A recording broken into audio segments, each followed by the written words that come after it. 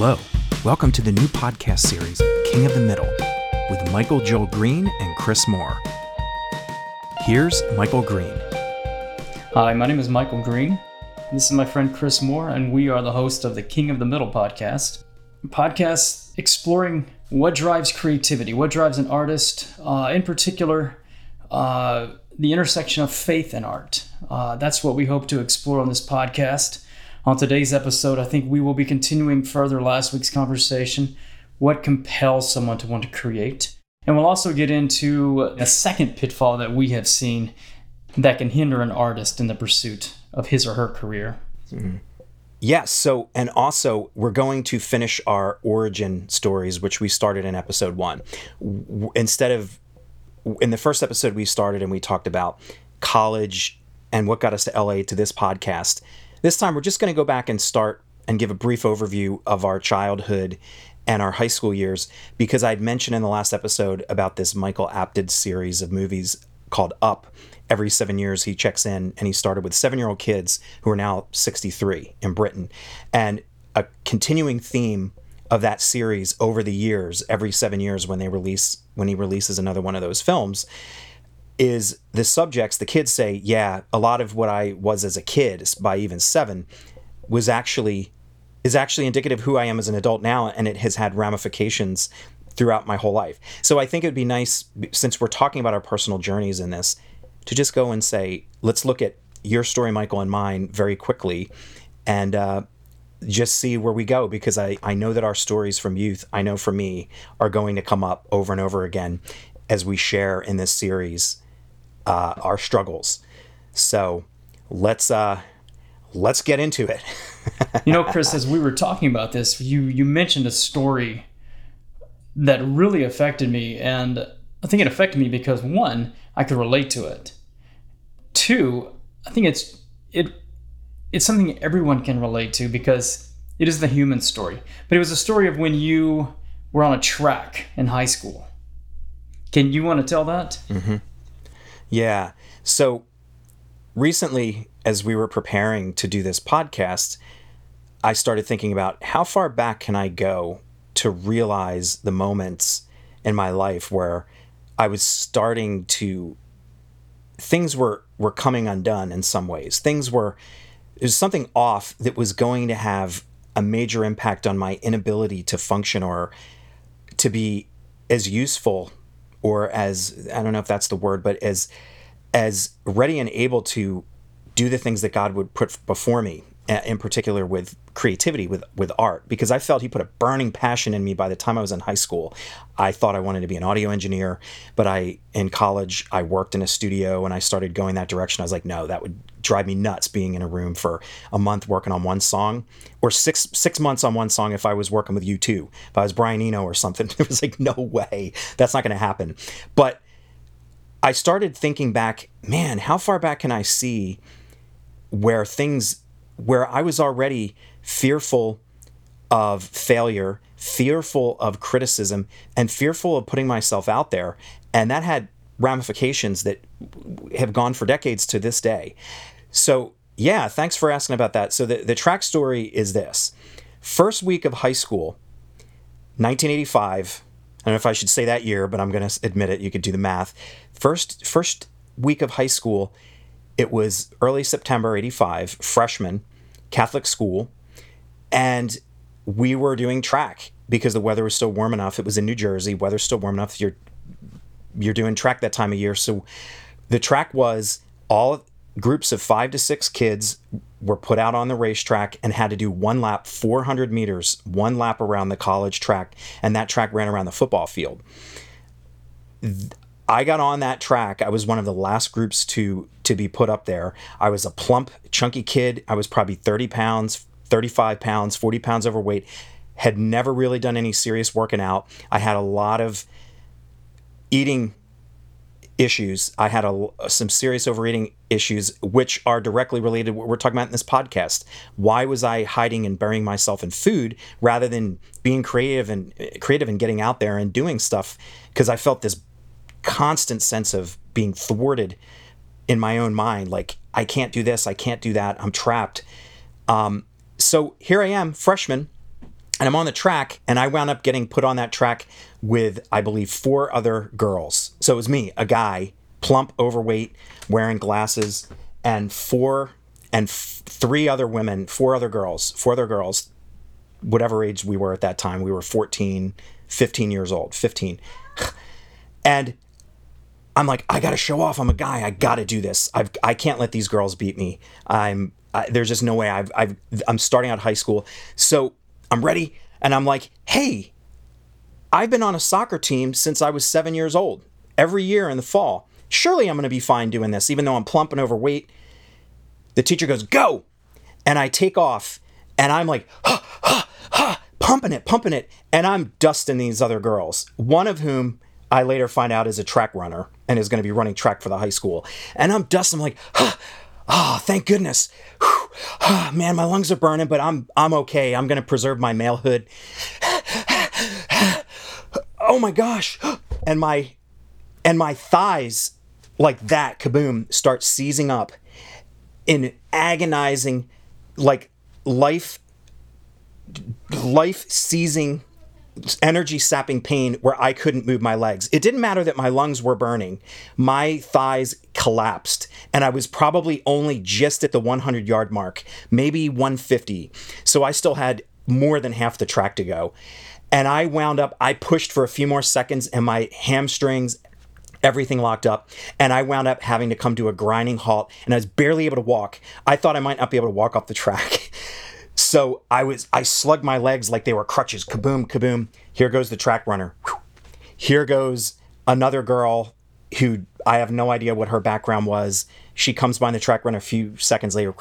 Here comes the girl who was completely disinterested, looked like she'd rather have been anywhere else and had probably never run a track a day in her life. By me. The only person left is a really heavy-set girl who's bigger than me. Tall, big girl. And she's walking too. She can barely, she's not going to huff it either. And at that point, all that was going through my mind is I just have to keep sludging my legs and just do whatever it takes to just get off that track before she does. And it was the most brutal 200-meter movement in my life. By the time I was getting to the finish line, I kept looking over my shoulder. And fortunately for me, which was ridiculous because it made no sense and didn't matter to anybody at that point, I beat this other girl, but by the time I got to the finish line, the entire class had already moved on to track and field stuff in the middle of the football field. Nobody even cared. But no doubt people had already chugged that away in their brain. Look at this loser, chubby kid who couldn't even run 150 meters. So that's devastating. But here's the shocker in it that I had just mentioned. I had been playing soccer in the fall for the town team since I was 7, and I'm 15. So how on earth isn't a kid who's been playing soccer for 8 years, how on earth can this kid not run even 200 meters without collapsing? And therein lies the root of a lot of problems that have plagued me about failure and also giving up, which is why we talked, you and I, Michael, in the first episode, how we don't like to quit. I don't like to quit now because I did a lot of quitting when I was younger. But sometimes not knowing when to quit is also bad too. But when I was younger, I quit too easy, and I quit a lot. And when it came to physical activities, I never worked hard in soccer when I was on the team because I felt surely I can never get that good. I'm never going to be good like these other kids. And surely, and does this matter to me at the end of the day? Like, I do like being on a team, but is this really important? This is just a recreational sport that I do on Sundays anyway. And literally, I only did that sport on Sunday. If there were practices when I was a little younger, I'd go to them. But as I got older, I started working. So it made it harder to go to practices. And I made excuses. So I found myself in that track that day. And it did not really dawn on me until many years later, like recent years, that, wow, there was such a major problem in the way I was seeing the world and the way I was behaving. And God, the Father, was not going to be able to use me and have me do the work that I think he had set out for me to do, because I wasn't even ready to work hard, but I also wasn't willing to trust him that he actually had given me gifts that could be amazing that somebody else may not possess. I just could refuse to believe it. My esteem was so low. when I was younger, I hadn't started out with those esteem issues in the same way. I had actually kind of got along and had lots of friends. It wasn't until I started moving through middle school into high school that I started having more of these issues. So anyway, we'll talk more of this will come up, but that's kind of a little bit of a overview of my life from 7 years old to high school. There were some major issues that were holding me back, and they would be like that proverbial weight around the neck when you're in the lake and it's pulling you down underwater and you can't get up. So, Michael, do you have anything like that? Is there anything in your story? Pretty similar, actually. And it's amazing to me, childhood, experiences from our childhood, and how we don't even see it, but they do affect us in so many ways, even as we get older. I think for me, the one that really comes out, or the memory that I had when I was sort of planning these conversations, was my 8th grade year in junior high. Now, I was always the smallest kid, skinniest, had not hit my growth spurt. Source of deep demoralization for me too, by the way. But I wanted to play football. That was my biggest dream, and I could run pretty fast, and I could catch the football pretty well too. So it wasn't outside the realm of logic, I guess, that I would want to go out for football. At the same time, I was the smallest kid in my class almost. So I remember first day of tryouts, I went out and they gave me this uniform that literally like puppy's ears, shoulder pads, just like drooping off my shoulders, pants, almost like that movie Lucas, in the 80s. And I went out there, and obviously I'm not a defensive person because I'm not big enough to make tackles. So I'm a receiver. That's what I do. So I went out and I expected them to say, okay, go into the receiver group. And the assistant coach kind of barked at me, you're on defense. And I don't know if he was doing it on purpose or not, but I was just like, defense? So anyway, we started playing, and they would the coach would blow the whistle, they'd snap the ball, the play would get called dead, but this one kid, he was like the biggest, most muscular ripped dude in the class named Reggie Lyons, just a titan among mutants, Mm-hmm. a titan among puny. The puny. Every folk. play, after they had whistled it dead, he would chase me around the field until he could hit me and push me to the ground. And everyone was laughing. The coaches were laughing. I would get up and they'd snap the play again. It would whistle dead. Reggie would chase me around until he could throw me to the ground. And this happened all practice long. And finally, sun went down. They canceled, they ended practice. I went to the locker room and changed. My parents were out of town, interestingly enough, that week, and my grandmother was staying with us. And my grandmom was one of those that you don't mess with her grandkids. Like, do not mess with it. So she picked me up, and I went out, and I had scrapes and cuts all over me, and I got in the car, and right away it was like, what happened to you? And I was like, Meemaw, don't worry about it. Just drive. Nope. She gets out of the car, finger wagging, goes and reams the coach out. And I'm like slunk down in the seat. Please, no. Anyway, got home that night, sick feeling in my stomach. Would I ever go back to that practice? And next day came, I think I even had my clothes in the locker all day long, kind of waffling back and forth. School let out that day, debating it, and I didn't. I got my clothes and I went home.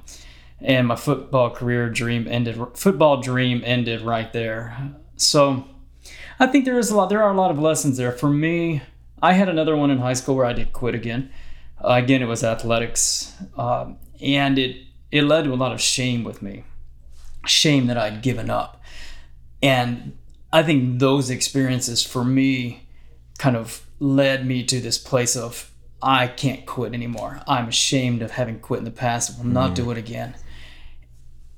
And so when you have this drive in you, whether it be athletics, business, I don't know, art, music, for me, it was music. It was writing. I was writing songs, lyrics. You don't and you're good enough, you may not be great. I think that's a problem. I was good enough to pursue music, film, acting, writing.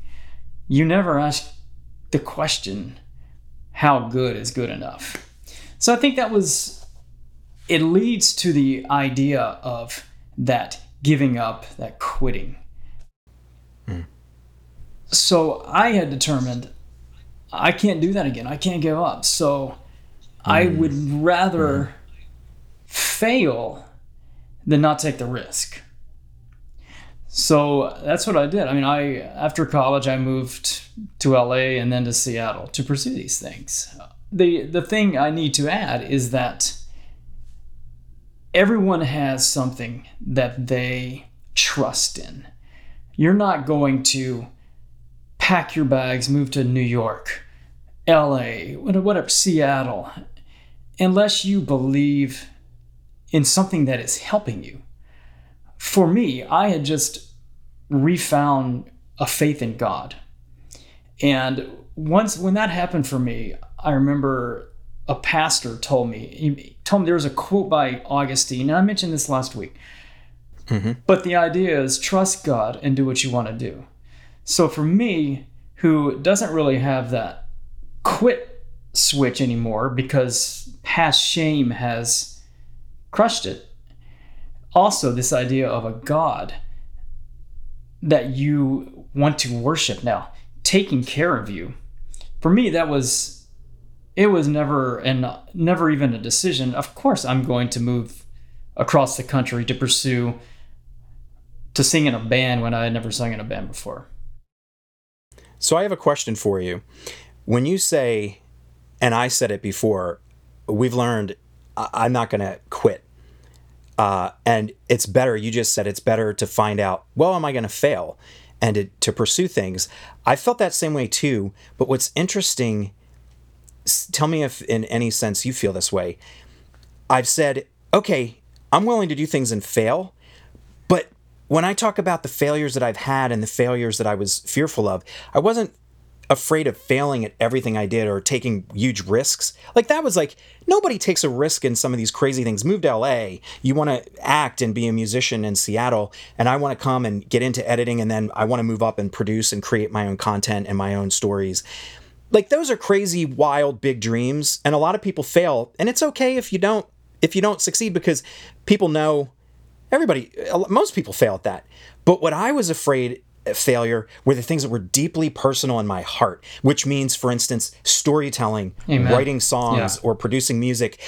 If I fail at that, it doesn't matter if most people don't do it. If I put my heart on the line and fail, man, I don't want to fail. So there's a difference between what we're talking about. You and I hate quitting but are okay with taking risks to fail. There's a certain type of failure that we are, at least I'm scared of, and I was for a long time. The hardest. It's the hardest. It's the hardest to deal. And you make a great distinction, Chris. I must confess that I fully, not only can I relate to that, it's been one of my biggest struggles for 20, 25 years now. Because everything is riding on this. You have sold everything. You have pursued this at all costs and against all odds, cliche that may be, and to then run the risk of hearing you're not good enough. That is demoralizing. And I think writing is singing a lot of insecurity there. Yes. Acting, yes. I think writing's probably highlights that insecurity the most. When you put your stuff out there, oh my gosh, people will say they don't read their Amazon reviews. No, they do. And every one of those reviews stings. Man, I will go back to that. I will go away from writing, but there was a woman, I was in an acting class for years, and there was a woman in there, and this woman was amazing. Strong jawline, intensity, could have been on a cop show or, in Law and Order or any of these shows, playing the tough as nails lawyer or cop. But she hit 30. And I saw it. Her confidence got shattered. And that is true. Confidence can be riding this crest, and then the smallest of things. So her agent sent her out on an audition where she had to play like a 22-year-old, kind of bleached blonde, scantily dressed woman. And I was on that audition, and I saw her that day. And it was so out of type for her. And I remember leaving there thinking, not only, she won't get this part because she's better than it, first off, and it's way beneath her. But this is going to wreck her confidence, exacerbate that insecurity even more than it was. And it's crazy, man. It's that insecurity of not being good enough. I think you're right. It's taking a risk and pursuing something is something we all want to do. But when you're pursuing a career in this, and then the idea, or even if you submit your stuff for review, or you let a friend read a story you've written, or you loan your demo tape of your band out to a friend or a stranger, those few days, they are tough. You are every day that passes where the person has not responded. It's this cycle, beating yourself down. They didn't like it. They hated my stuff. I'm terrible. What am I doing here? And I think every artist knows it. It's a beat down, and it's really tough. And I would just say one thing, like when you were talking about that, I realized too, when it comes to creativity and revealing something to people, yes, there's a sense that you're putting your heart on the line, that this is something where you're exposing some of your most intimate, the most intimate aspect of yourself. Even if you're writing a story, or you're writing a song and lyrics, and it's something, or you're painting a painting, and it's something that I really feel I've captured this feeling that I have in my heart that I want to get out, and then you put it out there and people they don't connect with it. And sometimes it's, you may have the wrong audience, or it may be you do have that art in you and you have that idea and you can execute it, but you didn't get it out. And then people expose the stuff that was in your head that you didn't realize, I feel it, and what I put down there captures it enough to encapsulate the feeling for me, but it's not enough for somebody who's not in my head. And what I wanted to say about the failure, which I've come to realize, I think in this past year, much more than ever before, at the end of last year, earlier this year, as we've been working on some audio dramas that we've been writing, and we were editing and hammering away at them, I realized that I quite often never put as much critical eye into hammering away at my own stuff to get it to be better that I do with other people's stuff. As an editor, I'm trained in editing. It's always much easier for me to say, I can see how I can make your work better. And sometimes it's right. I'm actually putting in part of my own heart into somebody else's work to say, I want you to succeed and I want it to be great. But when I do it with my own stuff, I feel exhausted. And I don't actually, it's almost like I don't even know how to explain it. But at times when I'm doing my own work, I feel tired, like I don't have the energy to put that kind of scrutiny into my own stuff. So it's got to come out right, which puts this tremendous pressure and sets you up for failure. I don't have the same energy to criticize even my own work as an editor, because I have to wear that hat where I'm creating stuff and I got that hat on of creativity. Then I pull it off and I put the critical editing phase, get rid of all the fat and the garbage, and if stuff is bad, it's got to be redone. But when I put that hat on and it's my own stuff, I don't want to be as critical. Some of it's because I don't have the energy, and some of it's maybe I don't want to. There's a little bit of fear of me. I don't even know if it's fear, just there's like this switching the gears. It's hard to do. And one thing I would relate it to, I've noticed, and I think a lot of people might appreciate this during COVID lockdown, a lot more people are baking and they're cooking than they used to, doing all kinds of dishes.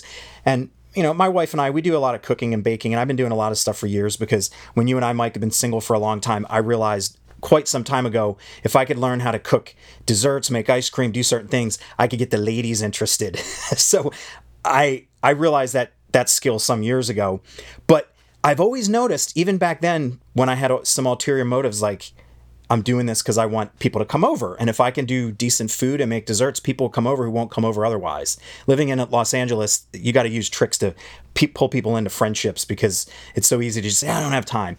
But I notice that whenever I cook anything or make anything, it never tastes as good as it does if somebody else does it. No matter how decent something turns out, no matter how decent ice cream turns out, it never tastes as good to me as if somebody else made it.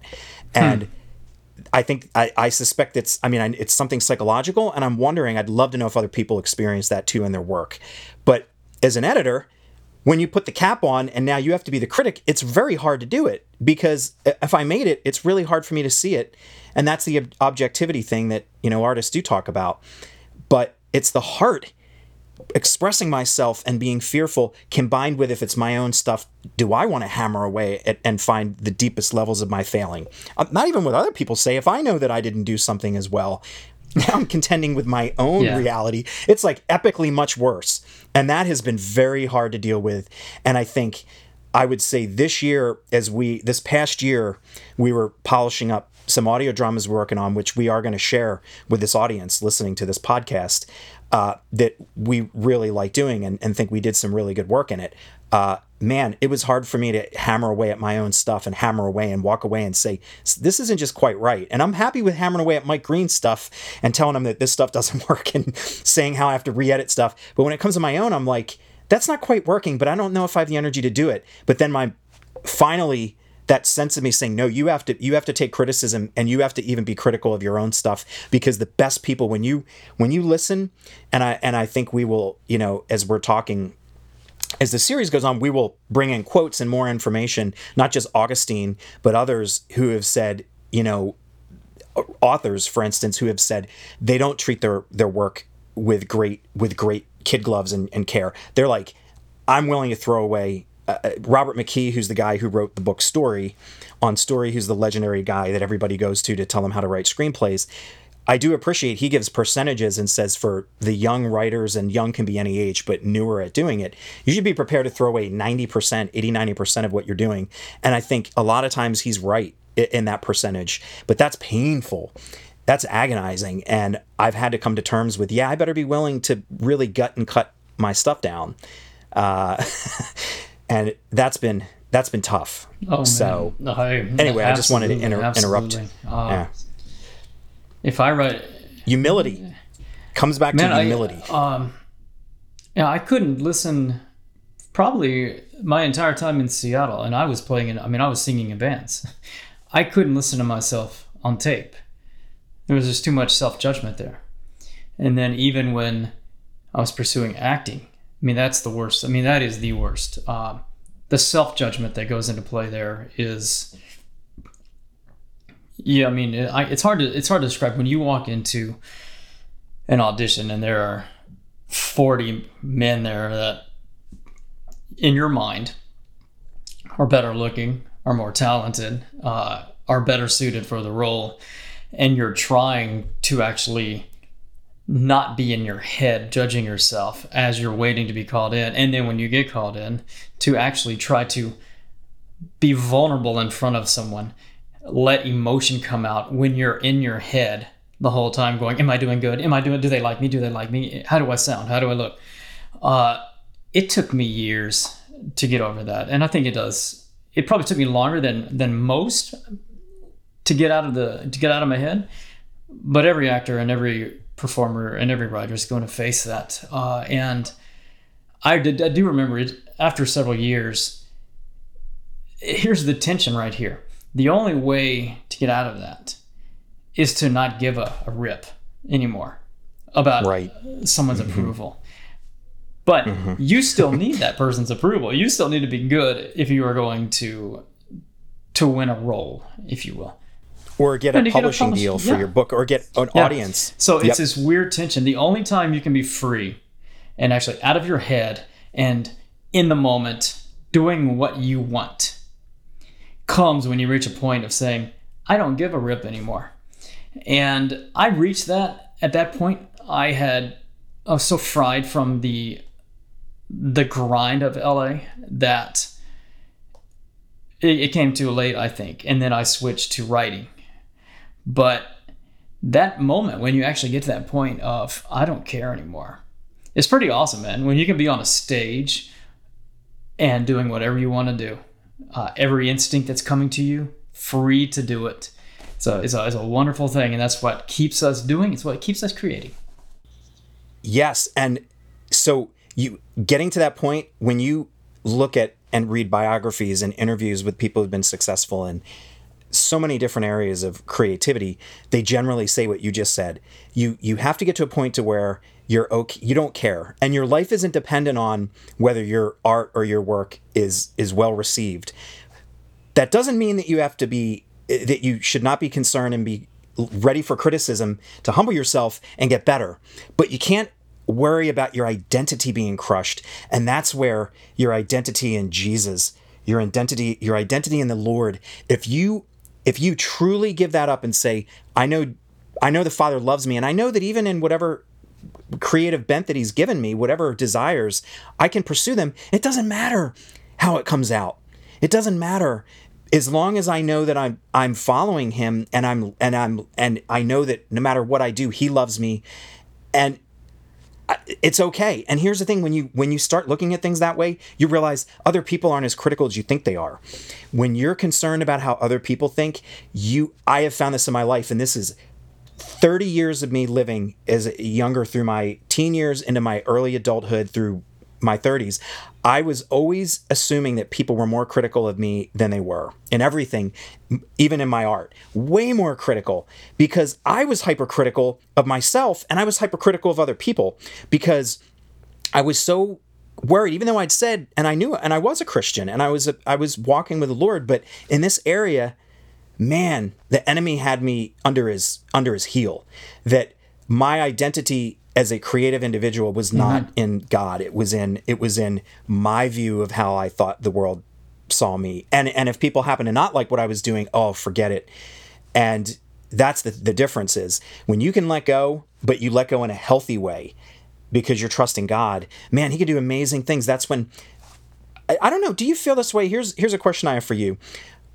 I've struggled with this for a long time, where there's a switch in my brain that goes like that, where if I'm overly concerned about how people are going to take what I'm doing, there's this wall of analysis and logical approach, and there's other stuff going on, psychological, even fear tucked in there, that I can't operate anywhere near on the same level of creativity, because I'm thinking and analyzing, how do I do this the best way? And all that creativity and spark that comes from not worrying is gone, or mostly gone. Some of it may be there because there's a logical part of my brain that shifts. It's like the shift between left brain and right brain. You need a lot of your right brain, the creative part, to really do well. But when I get worried, that part of my brain, the part of my brain, the right brain, stops working, and I go into left brain analysis, and it kills me. And being more free, I especially feel the last year and a half, the 2 years, really last year, I just felt like, wow, I feel like both sides of my brain are working, because it's okay. It's okay that if I do something and it's terrible, that's fine.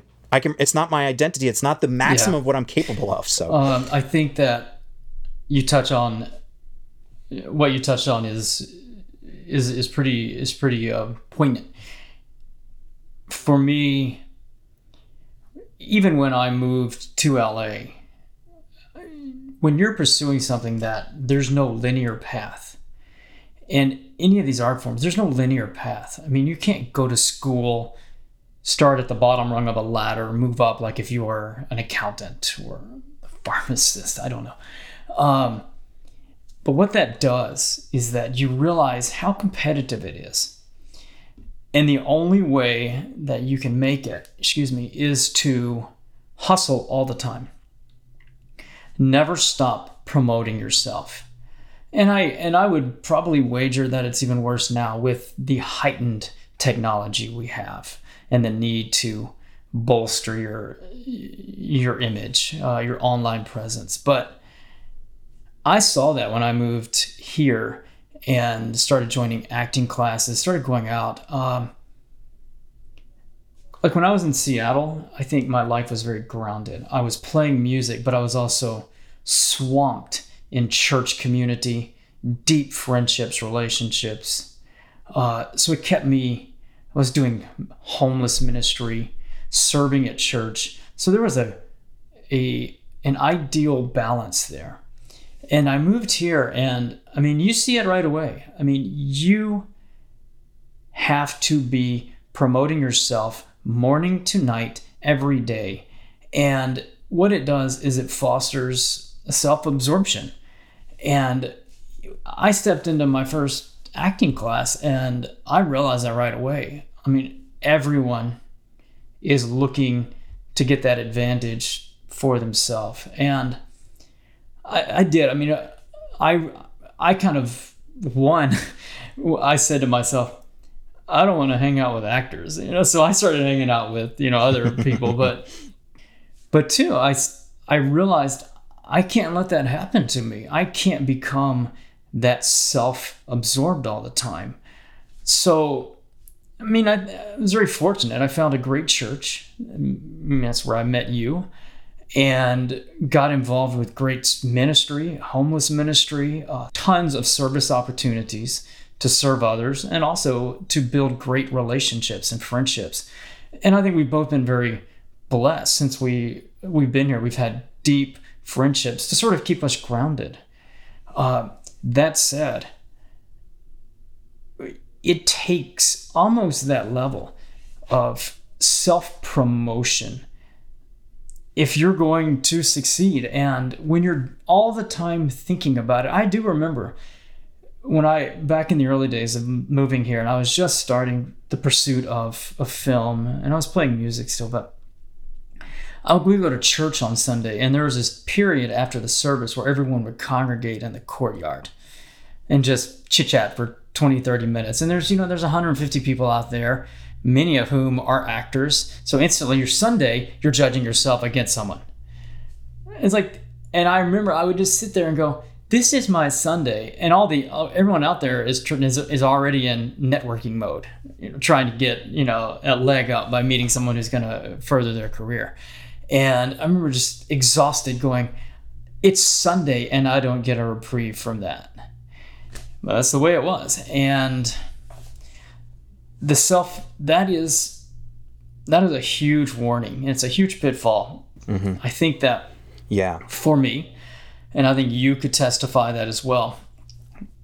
But when you do determine, and you have to determine this because it's not going to happen naturally in a city this big, this transient and spread out and isolated.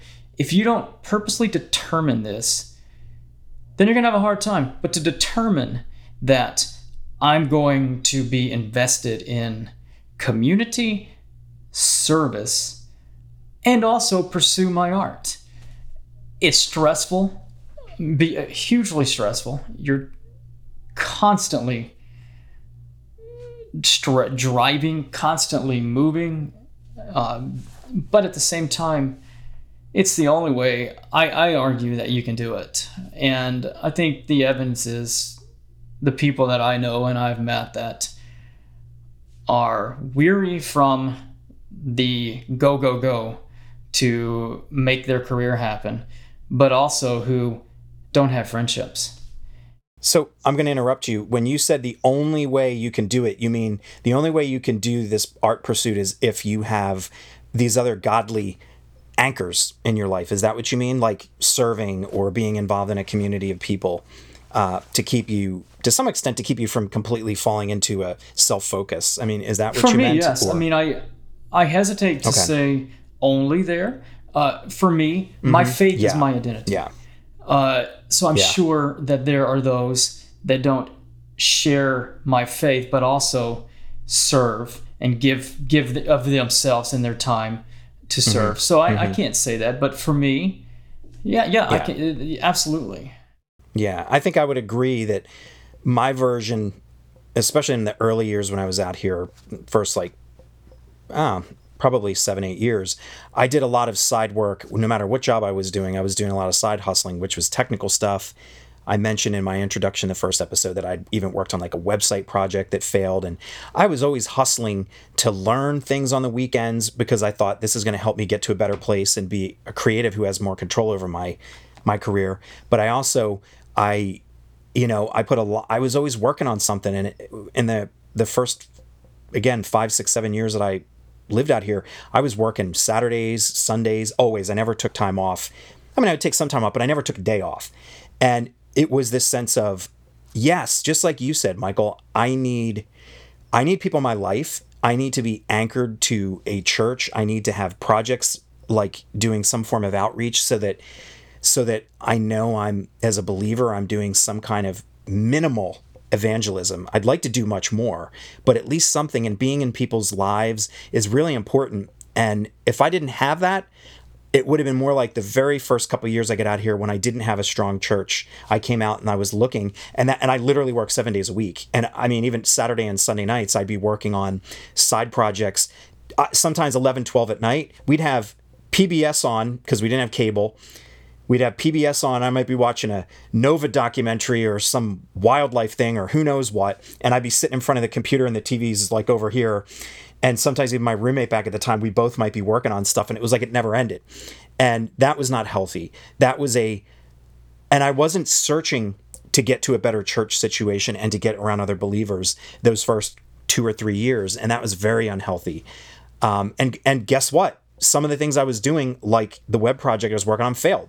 So there's this sense too of, if you're not making God as much of a priority and you're focusing, sure, you go to church and maybe you're in a community group, but you're not focusing a lot of time on the word and on the Lord, your endeavors may fail pretty dismally because you're self-absorbed, and he doesn't want you to do that. And that's what we talked about before, about failure being good because it keeps us humble, because we're asking the Lord to keep us humble. And he's saying, I'll keep you humble. I'll fail the stuff that you're doing. That's not good.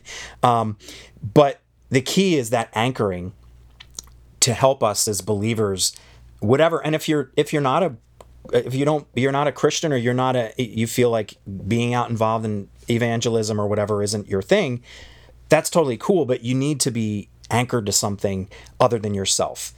You need to be anchored to Jesus.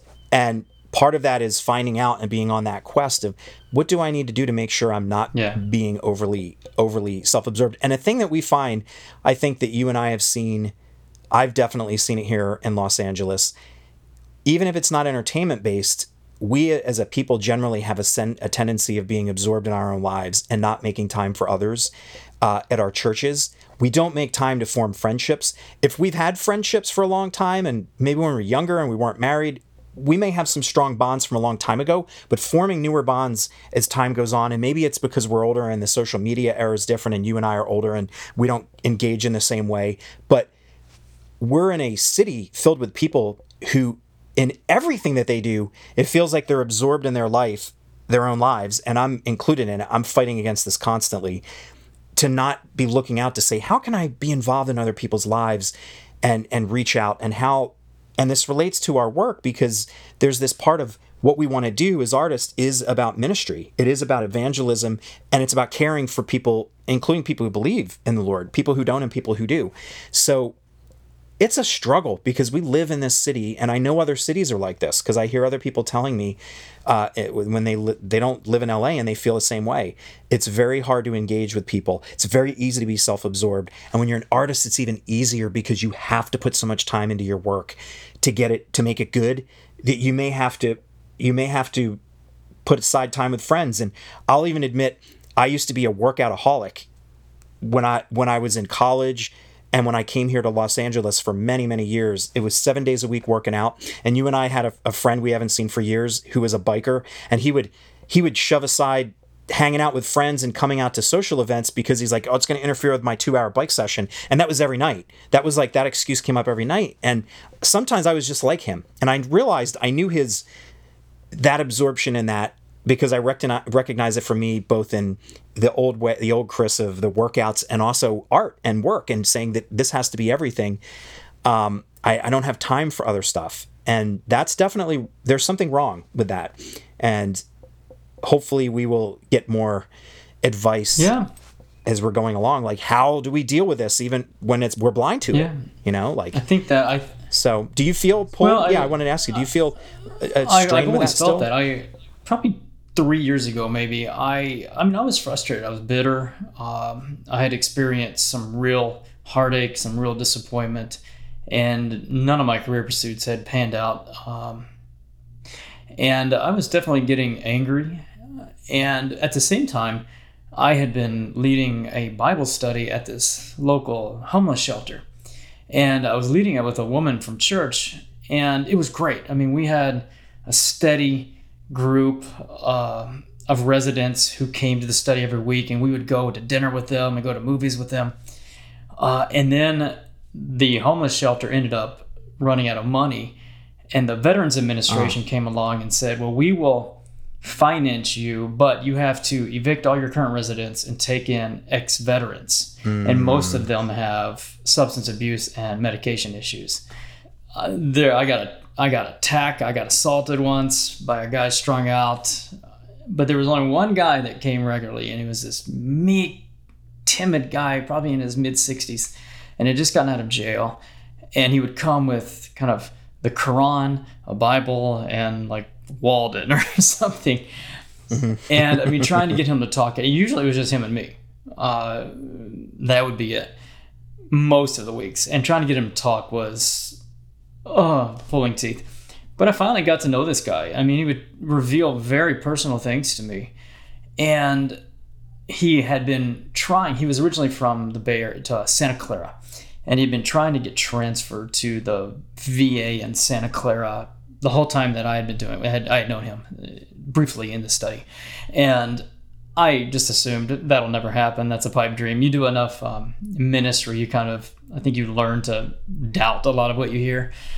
But anyway, one night, this was one of the last nights that I was there, he came in and told me that his transfer had gone through and that was going to be his last night.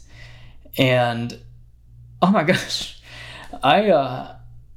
we did our study, and actually 2 or 3 people came that week. But after it was over, he kind of said, when he came in, he goes, notice the painting? And he had said that he was sort of a recreational painter. And I looked over on the wall, and there was a painting of a guy reading a book and drinking a cup of wine or something. And it was better than I could do. And it was good. And I said, you did that? And he goes, what do you think that book is he's reading? And I was just like, Hemingway, Old Man and the Sea, I don't know. And he goes, I don't know, maybe it's a Bible. I said, okay, that's a good thing. And anyway, after the lesson that night, he goes, can I walk out with you? I said, of course. So I walked out with this guy and Dan, and we went to my car, and he goes, I just want to thank you. And I was like, thank me for what? This is, he goes, you cared. And I mean, yeah, man, I left there, and it was as if all the bitterness, all the frustration washed away. And it was, if I never have a book that sells, if anyone never hears a song that I have written, I'm kind of cool with that. This guy thanked me for caring for him, a guy who is invisible to society, and who is unseen by most people. I'm cool with that, man. Yeah, and that's what the Father wants. At the end of the day, he doesn't need you to have any success of any level doing anything except serving him in any way. And with people, that's the key. Just being one-on-one with people. And you and I know I worked with that organization too in a different project, and I don't have a story like that. That's a great story. I have stories of people just caring for each other and being thankful. But when you say that, it's really impactful to me too, to remind me all this stuff. Being absorbed, most definitely. Self-absorbed is, we know that that's sin, but even more so, being willing to say the pursuits that we have, that that we want for ourselves, the creative things we feel like this is what we're here on the earth to do, may not be what we're here to do. What we're here to do, we know we're here to serve and love others, and we're here to Amen.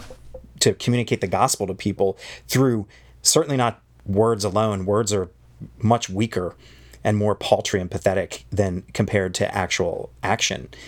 And I think your story is a great way wrapping up this episode, because the ultimate antithesis of absorption is loving Amen. other people with action, not Amen. words.